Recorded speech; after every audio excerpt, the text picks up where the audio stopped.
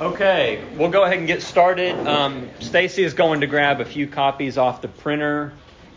Yeah, it's printing now. So if you didn't get one, you should be able to get one in a second. I'm sorry. Typically with this kind of thing, you have the most people the first week and then it goes down. So I praise God. What a great problem to run into. Thank you for coming.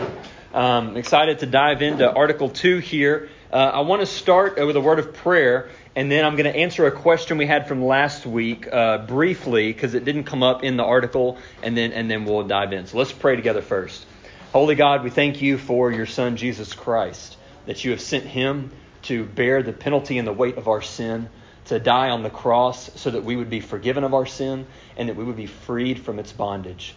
As we study you specifically, Lord, your attributes and your works and your character, Lord, would you please open up our minds to the magnificent beauty of your three persons, Father, Son, and Holy Spirit, yet one God. We ask you to do this in the name of Jesus Christ. Amen. So I want to start. I was really hoping that this would come up in the article. It didn't quite, though you'll see in just a little bit that it sort of comes up in something, but I'm going to answer it right off the bat. So that was the question, does God ever change his mind? We read a scripture that says that God is not a man that he should lie or that he should change his mind. And so there's a verse that I want you to read. You can see it for yourself. It's in the book of Jonah, Jonah chapter 3.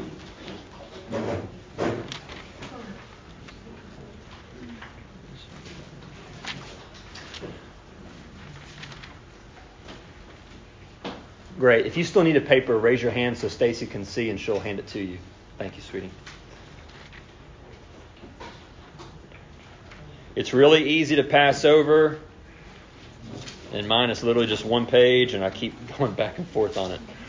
So the book of Jonah, chapter 3. All right. And I want to draw your attention to verse 4 here. So if you're not familiar with Jonah, that is shocking in the Bible Belt. But just in case you're unfamiliar with Jonah, God tells Jonah, you need to go to Nineveh and tell that city that it's going to be overthrown. And so Jonah doesn't want to do that because he knows that God is a God of mercy. He says these people don't deserve mercy. So he doesn't want to do that. So he gets swallowed by a giant fish. God has his way. 3 days later, he's spit out. He says, okay, I'll go to Nineveh. So he goes to Nineveh and he declares in verse 4, Jonah began to go into the city, going a day's journey. And he called out, yet 40 days, and Nineveh shall be overthrown. Now that was his message. The message wasn't turn to the Lord in repentance. It was in 40 days you're done. So then we're going to go further down here into verse 10. So in verses 5 through 9 there, what happens is the word reaches the king and he rises. He says, everyone, put on just this sackcloth and sit in ashes. And it says by proclamation, by decree of the king, let neither man nor beast, herd nor flock taste anything. Let them not feed or water or drink water, but let man and beast be covered with sackcloth and let them call out mightily to God. Who knows, in verse 9, God may turn and relent from his fierce anger so that we may not perish. Then verse 10 here. When God saw what they did, how they turned from their evil way, God relented of the disaster that he had said he would do to them, and he did not do it. Some of your translations, instead of relented, it might say changed his mind. We run into this problem when we try to describe who God is or what God does, because God is God. We are not God. So there's this literary device that I'm not going to get right on a recording that's going to go online, called anthropomorphism. Can I get somebody to verify that that's right? Okay, so anthropomorphism is treating something with human characteristics. Okay, so like we would say, I'm not going to think of an example now, but we give an inanimate object a human characteristic. It ran, or it jumped, or it shook. Okay, we don't really mean that happened. Do what? The dog talked. There you go. The dog talked. Okay, dogs don't speak English, but we understand what that is saying. Okay, so when we describe God, we have to use terms to try to describe him that sometimes don't really do it justice. For example, when it says that the Lord remembers his covenant with Israel, is it that God forgot the covenant? Did God just suddenly like, I forgot you were in captivity for over 400 years? Okay. No, it's a word that we're using to try to help us to piece together who God is and what He's doing. So to show how this isn't an example of God changing His mind, it's an example of Him responding to a different situation in a different way. To see this for yourself, I want you to turn to Ezekiel chapter 18, verses 21 through 23. Ezekiel 18, 21 through 23. There's another verse kind of like this, I think, later in chapter 30. But this, I think, really just helps us out a lot. Ezekiel chapter 18, 21 through 23. And then we'll get into our material.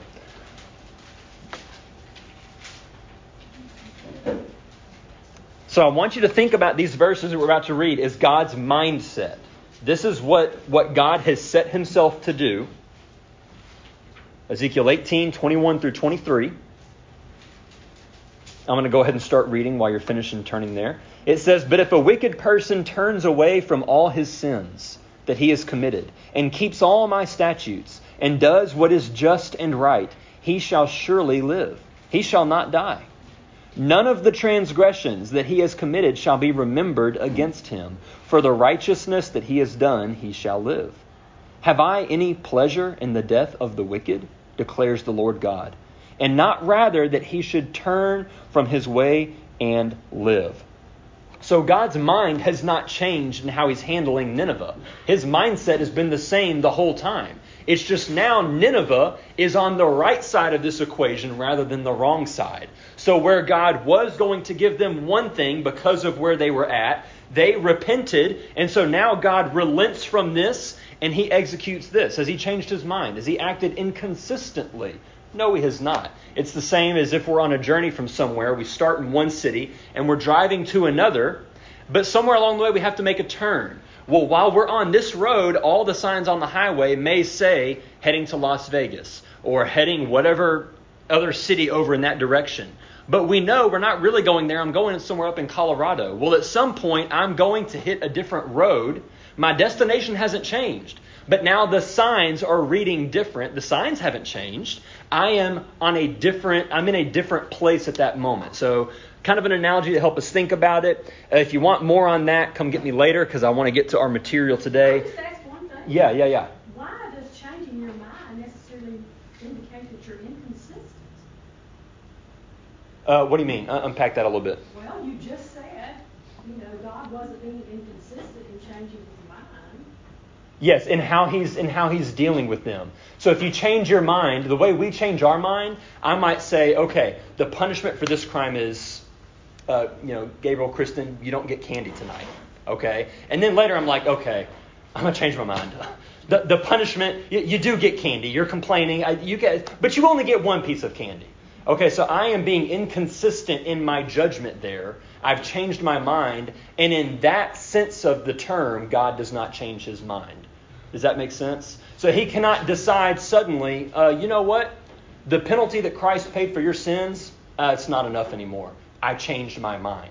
He would not change His mind and be inconsistent in that way. But He does decide to treat a situation differently because of His complex nature. He's going to show mercy to the wicked who repents. That hasn't changed. Now, the reason that Nineveh got mercy and then Sodom and Gomorrah didn't is because they didn't repent from their sin. So God's not being inconsistent with those two cities. He's completely consistent within His nature. In this instance, the city repented, and it's in God's nature to forgive repentance. And then in this instance, they didn't. Does that kind of help clarify? Yeah, to me, yeah, it does. But so what you're saying is He didn't change His mind. He changed His actions. Yes. The way He responded. That's right. Consistently, and He would have done that consistently across the board if someone else had been in that similar situation. Yeah, He's not picking and choosing what standard He's going to use when and changing His mind in that regard. That's right. Yes. Okay, so now we're going to look at Article 2 there. So I've given you, just like last week, the 1925, 63, and 2000 iterations of that. And I've grouped it together in three categories here. I took the first line of the Baptist Faith and Message 2000, and then the very last couple of lines. They're kind of the same topic, so I put that together. And then almost everything in between all fits together, so we'll do that second, and then one final line third. So we'll begin here. It says, there is one and only one living and true God. And then at the end of that article, it says, the eternal triune God reveals himself to us as Father, Son, and Holy Spirit with distinct personal attributes, but without division of nature, essence, or being. We might look at this and think, this is just unnecessarily technical. What in the world? Why do we need this? Bear with me for just a second and this will make sense. So I'm going to start with this phrase that there is only one living and true God. So there's one God. If you'll turn to Deuteronomy chapter 6, verse 4, you'll see a perfect example of this, a very famous example. This is the Shema. Hear, O Israel, the Lord our God. It'll be very familiar to some of you. Deuteronomy 6, chapter 4. And this is one of the verses the Baptist Faith and Message gives. So it says right here, plain and simple, hear, O Israel, the Lord our God, the Lord is one. In my Bible, there's a little 3 there next to it, so you can go down to the bottom, and they kind of unpack that Hebrew a little bit more if you want to do some extra study there. It says, or, another way to translate this accurately would be, the Lord our God is one Lord. Or, the Lord our God, the Lord is one. Or the Lord our God, the Lord alone. So the idea is that there is one Lord, and he is our Lord. And there is no other Lord. That there is one God only. Okay? Isaiah 45, verses 5 through 6. I'm going to ask you to turn there as well. We're going to do not a whole bunch of turning today, but I do want you to see some of these things. Because ultimately our faith is in what the Bible teaches and not in man's creeds. We learned last week the Bible tests man's opinions. So we need to make sure that these things are biblical. Isaiah 45, verses 5 through 6. Isaiah 45, 5 through 6.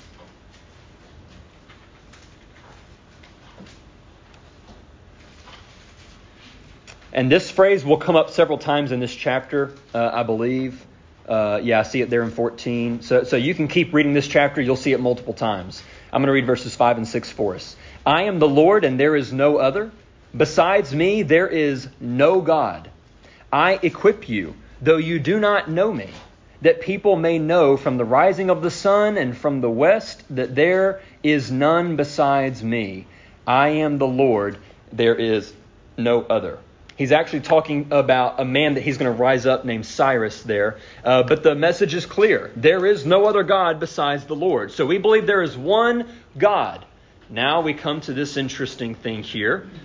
The phrase triune God, who reveals himself to us as Father, Son, Holy Spirit. So we believe there is one God, but there are 3 distinct persons. Okay? To see this in an easy-to-access place, you can turn to Matthew chapter 28. Matthew 28, verse 19. This is the Great Commission, so we'll be very familiar with this. Easy place to see this. Another one that I'm not going to read for you, if you want to just jot it down, would be John chapter 1, verses 1 through 18. That one is also in the Baptist Faith and Message, included there. So Matthew 28, starting here in verse 19, I'll back up. Jesus says in verse 18, all authority in heaven and on earth has been given to me. Go therefore and make disciples of all nations, baptizing them in the name of the Father and of the Son and of the Holy Spirit. So we see Father, Son, Holy Spirit there. You don't see the word Trinity, but the idea is present. Now I want you to back up in Matthew to chapter 3, and I want to show you this in action. Matthew chapter 3, and this one is not in the Baptist Faith and Message. A little surprising to me, but I think that's okay. Matthew 3, 16 through 17. One of my favorite examples of this personally. So we see the baptism of Jesus. He comes to John in the Jordan to be baptized. And then John says in short, you should be baptizing me. Why am I baptizing you? And Jesus answers, let it be so now, for thus it is fitting to fulfill all righteousness. Then he consented. Now listen to what happens here. When Jesus was baptized, immediately he went up from the water, and behold, the heavens were opened to him, and he saw the Spirit of God descending like a dove and coming to rest on him. And behold, a voice from heaven said, this is my beloved Son, with whom I am well pleased. So we see all three persons of the Trinity acting here in this verse. The Son is being baptized and coming up as the Spirit is coming down from heaven, as the Father is speaking from heaven. The Son is not doing the speaking. The Son is doing the being baptized. The Father is not doing the descending. The Spirit is doing the descending. So we have one God, but we see clearly in Scripture there's three distinct persons, each one performing different distinct tasks at various moments. Okay? This is a complex doctrine. I'm not going to pretend like we're going to cover the whole doctrine right here, right now. If you want to dive into that later, that would take a whole lesson, maybe two, just to cover that doctrine. I'm just stating this is what it is that we believe, okay? Now, some additions and subtractions here. In the whole first article, from the very beginning of Article 2, there are no subtractions. They don't ever remove anything. The only changes are some small grammatical choices you'll notice if you read through. So an example would be, at one point it says, to whom we owe, and then later they say, to him we owe. So if you count that as a change, there it is. But there's no significant subtractions from the general teaching. Okay. Now the 1963 adds this phrase, you'll see it there in green, the eternal God reveals himself to us as. Okay. As opposed to he is revealed, God actively reveals himself to us. And then the 2000 kept that, but then they added the word here, triune. You'll also notice that in the 1925 version, you just have the one article and that's it. But then in 63 and 2000, suddenly we go to like a 2-page discourse on the Father, the Son, and the Holy Spirit. So obviously there was some religious theological issue where they said, we need clarity on this. It's not good enough anymore to just say, okay, here's God and this is what we believe. We need to define and to expand. What do we believe about the Father? What do we believe about the Son? What do we believe about the Spirit? In the early 1990s, why did this come about? In the early 1990s, oneness Pentecostalism began to crop up in the U.S., and it existed for a long time. It's basically a charismatic movement that denies the Trinity. So they would believe that there is one God, that's where oneness comes from, and sometimes he manifests himself as Father, sometimes he manifests himself as Son, sometimes he manifests himself as Holy Spirit. It depends on what he wants to do in that moment that determines how he is manifesting himself. Okay? Since there is only one God, he cannot exist in three distinct persons, or else he would be three gods. Muslims also have a hard time with this. They would call us as Christians, they would call us tritheists. You believe in three gods. We do not believe in three gods. We believe in one, three persons. Hard to understand, but that's what we believe. Now, this teaching is actually very ancient. Ancient? I always say ancient, and that's apparently not right. This belief is actually an ancient false teaching called modalism. And it popped up in the 3rd century AD. Here's what modalism says. God presents himself in different modes. Right now I'm Father, but in a little bit I'll stop being Father and now I'm going to be the Son. And in a little bit I'm going to stop being the Son and then I'm going to be the Holy Spirit. And all the way back in the 3rd century, they defeated that heresy, and it was gone for a long, long time, occasionally cropping up, but mostly non-existent. Well, like most other heresies, it pops back up and goes away in time. And around the 1940s, 50s, oneness Pentecostalism started to branch out of its own denomination, and some of these teachings were popping up in churches from people who basically agreed with this. And so the Southern Baptist Convention said, we need to address this to make it clear what the Bible teaches. So that's why it seems like you don't need that, but then we have to account for these things. So, building on top of that, I'm just going to give you one reason here. Well, why is denying the doctrine of the Trinity really that significant? Why would we say it's a deal breaker in our fellowship with other brothers and sisters or other people who claim to be Christians? Okay, and I'm going to give just one main reason here. When we deny that there are distinct persons in the Trinity, we are denying the personal relationships between the members of the Trinity. Listen to this. If they are not distinct persons, how are we going to explain Jesus praying to the Father? He's praying to himself in that instance. How are we going to explain when the Bible talks about the Holy Spirit interceding to the Father for us, or the Son bearing the wrath of the Father, or the Son dying while the Father and the Spirit live? If we do away with the Trinity, these are really hard to explain. We have to say, well, it's an illusion. Well, then why would God do that? Why would he send that illusion? Is he trying to be deceptive? Is he trying to be tricky? It's just a big charade almost is what it would seem like. So to deny this is a really big deal because it really attacks the heart of Christianity. The Father pouring out his wrath on the Son and then sending the Spirit to live within us as believers. So in light of all this, how should we understand the Trinity? Make it real simple for me. There is one God in three persons, Father, Son, and Holy Spirit. Okay, the Father is not the Son is not the Spirit's not the Father. Okay, that they are not each other, but the Father is God. The Son is God. The Holy Spirit is God. They are the same being.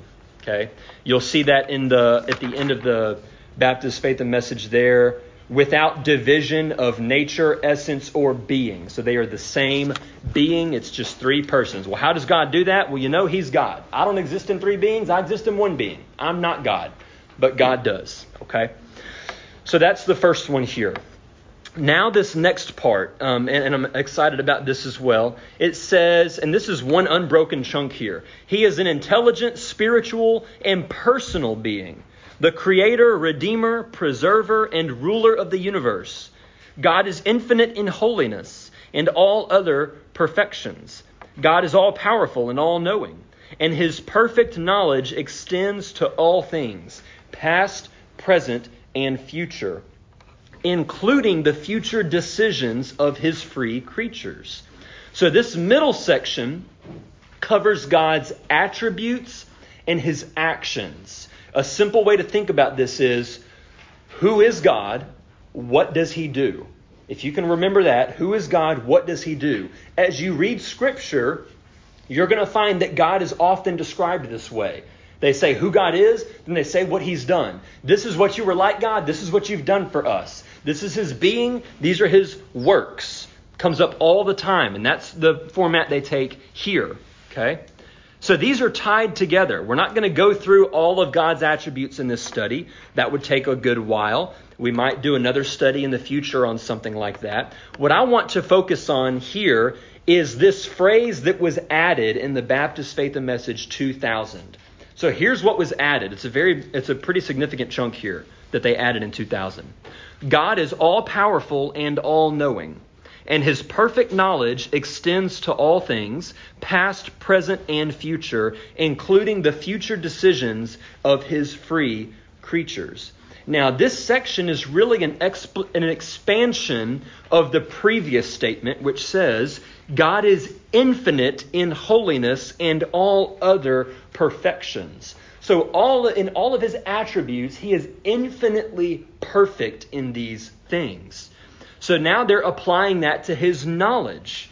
It says that God is all-powerful. This refers to His omnipotence.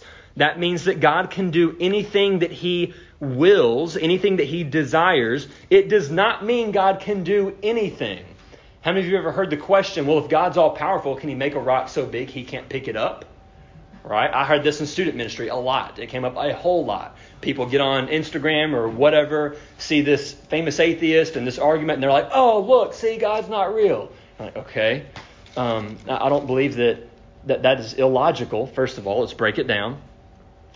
If God could make a rock that was so big that it would be God and he wouldn't be God. You can't think of it in these terms. God's omnipotence doesn't mean I can do anything. He can't make a square circle. That's an illogical, contradictory set of terms. He can't make a blue fudge or a blue delicious. That doesn't make sense, okay? What God does is whatever he wants to do.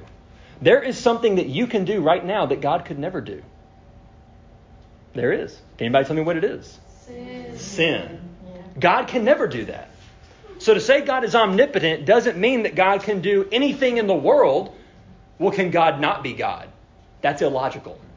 God can do anything he wants to do. He would never, ever want to not be God, or he wouldn't be God. Okay? So, that's all powerful. Again, we're not going to break all that down. We may study that later. So then it goes to all-knowing. This refers to God's omniscience. He knows all things. And this all aspect applies to all parts of God's being, but the 2000 here really zeroes in on God's knowledge, especially as it relates to his creatures, okay, primarily us. So between 1980 and 2000, a system of theology known as open theism began becoming really popular. It's also called process theology. We're not going to get into all that. We'll just stay with open theism. So basically what this teaches is that the future is open regarding God's knowledge. God doesn't know all things that's going to happen in the future. Specifically, the thing he doesn't know is what I'm going to do. He doesn't know what I'm going to decide to do in 5 seconds. Blah! God didn't know I was going to do that. You didn't know I was going to do that, obviously. Success. Okay, God couldn't know I was going to do that because if he knew I was going to do that, then it wasn't really my choice to do. It was already determined. I can't be free and God know what I'm going to do. That's what open theism began to propose. And there were several very prominent theologians that advocated this type of theology. Basically, God is in a process of increasing towards omniscience. And he becomes more omniscient as he sees his creatures making free decisions. So God is growing in knowledge. His mind is changing to a degree, kind of tying back to what we talked about earlier. I don't think I have to convince us why this might be dangerous, but we need to acknowledge that this is what is kind of leading up to this. God is learning about us as we make decisions. So they would hold, a process theologian or open theist would hold that we cannot be free creatures and God be all-knowing at the same time. They are incompatible with one another. So what the Baptist Faith and Message clarifies is a position called compatibilism. We believe that those are compatible. We believe that God can know all things and that we can be totally free, responsible creatures that make genuine decisions. So the Baptist Faith and Message clarifies that. And it says that he is infinite in holiness, all his perfections, powerful and all-knowing, and his perfect knowledge extends to all things, past, present, and future, including the future decisions of his free creatures. Now, we might be hard-pressed to fully explain how that works, but that doesn't mean that it's contradictory. In the same way that I can't really explain how a television works, but I know when I hit the on button, a picture pops up. Okay? So we don't have to be able to fully explain this for it to be true. And I want to give a passage for us here in Isaiah chapter 46, verses 9 through 10. Isaiah 46, 9 through 10.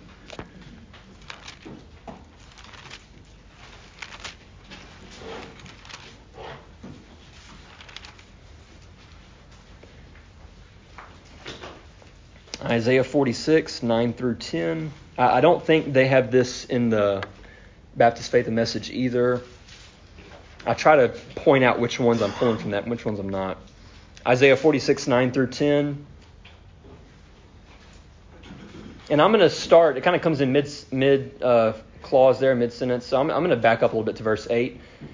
God says, remember this and stand firm. Recall it to mind. You transgressors, remember the former things of old. For I am God, and there is no other. There it is again. I am God, and there is none like me, declaring the end from the beginning, and from ancient times things not yet done, saying, my counsel shall stand, and I will accomplish all my purpose. If you want an example of God doing this, we read from Isaiah 45 earlier. He's talking about Cyrus, God's instrument. This was written before Cyrus was even born. And he would grow up to be a king who would accomplish all of the things here that God describes for him. God designed him for those things. So God can know all things about us, including what we're going to do, and we still make genuine decisions at the same time. How? You know, it's a mystery. If I could understand that, I would probably be God, but I am not. Okay, so that's kind of behind that. So this last one here for us, and then we can have some time for questions. It says, to him we owe the highest love, reverence, and obedience. So I want to point out the word highest here. Because God is infinitely loving, all-knowing, etc., our response to him should be the highest response. And this actually leads to our application. I'm pulling our application right from this phrase here. So there's kind of three phrases here, 3 human responses to God's being. How should we respond to God? Number 1, we ought to respond to God in love. We ought to respond to God in love, the highest form of love. In a relationship, think about this.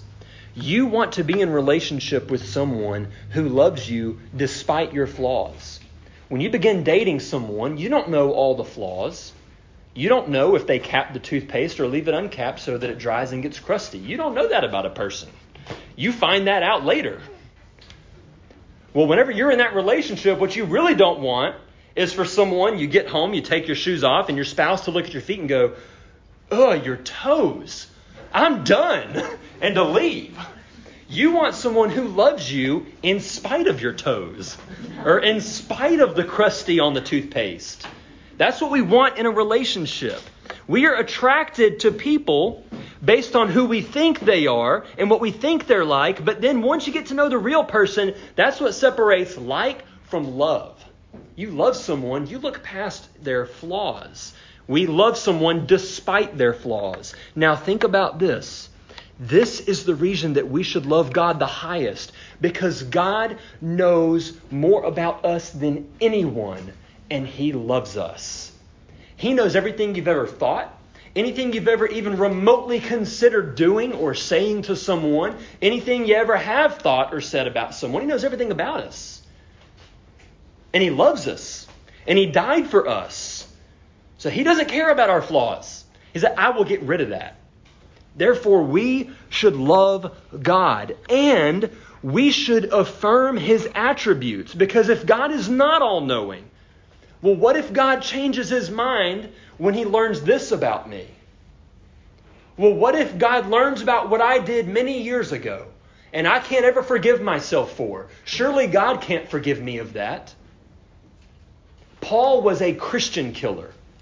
And he said, I am the chief of sinners. But guess what? God died for him too. So God knows everything about us and He loves us. We need to embrace God's attributes rather than rejecting them so that we can better understand God. We need to embrace them and respond in love. That's number 1. Number 2, human response to God's being. We need to respond in reverence. Now, this is similar to last week. We respond to God's word in reverence. However, now we have a foundation for our reverence. We revere God's word because it's the revelation of God. Now we see, why do we revere God? The Baptist Faith and Message confirms that God is infinite in holiness. He knows all things and is all-powerful, and He knows everything you've ever done as the ruler of the universe. Do you really think you're going to escape His gaze? You will not. That's why it is vital for all people everywhere to trust in Christ. We ought to revere God and be appreciative of his power and submit to him in reverence. You can't outsmart him. You can't think of something he hasn't thought of. You can't catch him off guard. God's infinite perfection is the foundation of our reverence. And if God should lose any of these attributes, he would not be worthy of reverence. And then the third, how should we respond to God? We should respond in obedience. Knowing who God is, what he's done for me, I should respond to God in obedience. God, I willingly submit myself to you, as you already knew I would do, which is mind-blowing. But I'm here, and I am submitting myself to you in obedience. We ought to obey the Lord. We ought to trust his wisdom and his intelligence. Okay? So, that is, again, just a real brief scan. We're going to go over God the Father, Son, and Holy Spirit as we continue to move through this. That was way too much to cover in one session there. But does anybody have any questions on this first little portion of Article 2, of anything we've talked about? The Yeah. way it was explained to me, you are a pastor, you are a father, and you are a husband. But you're one person. So that's the way the Trinity was explained to me sometime through the years. So there's been a lot of, I'm trying to think who I first heard this from. I don't remember. But there's been a lot of different analogies I've heard. One analogy I've heard is that it's like a 3-leaf clover. It's one flower, but there's 3 different leaves. Or I've heard it's kind of like the sun. You have the sun, but then you feel the heat of the sun, and there was another one. Or it's like water. And there's 3 states. It can be a gas, it could be a liquid, or it could be a solid. It could be ice. And here's what I've found about these analogies as I've tried to use them over time. I think every analogy necessarily probably breaks down in some way at some point. I think they're all helpful if we consider them all in trying to understand parts of the Trinity, but I don't know if any one ever adequately really explains it. Because even in that analogy, I'm exercising my office at different times. I may be all those all the time, but I'm exercising it at different times. Or it also doesn't address the idea that they are separate persons. That's right. Like they are separate persons, but they're united in essence and thought. I think that's the thing that makes the Trinity so like we can't get our mind around that. It's because as sinful beings, we can never imagine not sinning against another person, right? And their unity, we can't even fathom their unity in the sense that they are completely always in agreement. Can you imagine being completely always in agreement with somebody? You know, like that's just like we can't even. We don't have a category for understanding that. Yeah. And so it's like it's hard to get your mind around. Well, I think we're not supposed to understand everything. Because if we could understand everything, we wouldn't have to have faith. So I don't think we were meant to totally understand the concept of the Trinity. I think we can grow in our knowledge of it, and the way that I like to think about it's related to that is if you could fully comprehend the mind of God, you would have the mind of God. Now that sometimes is used as an excuse for ignorance, okay? Like, therefore, well, you know what, I believe it, okay, whatever, and then we disengage intellectually. And I think that's another error on the opposite end of the spectrum. We're never going to fully understand God, but we should be growing in our knowledge and understanding of God. And so I think that's what is helpful in some of the analogies, is that it helps expand and stretch.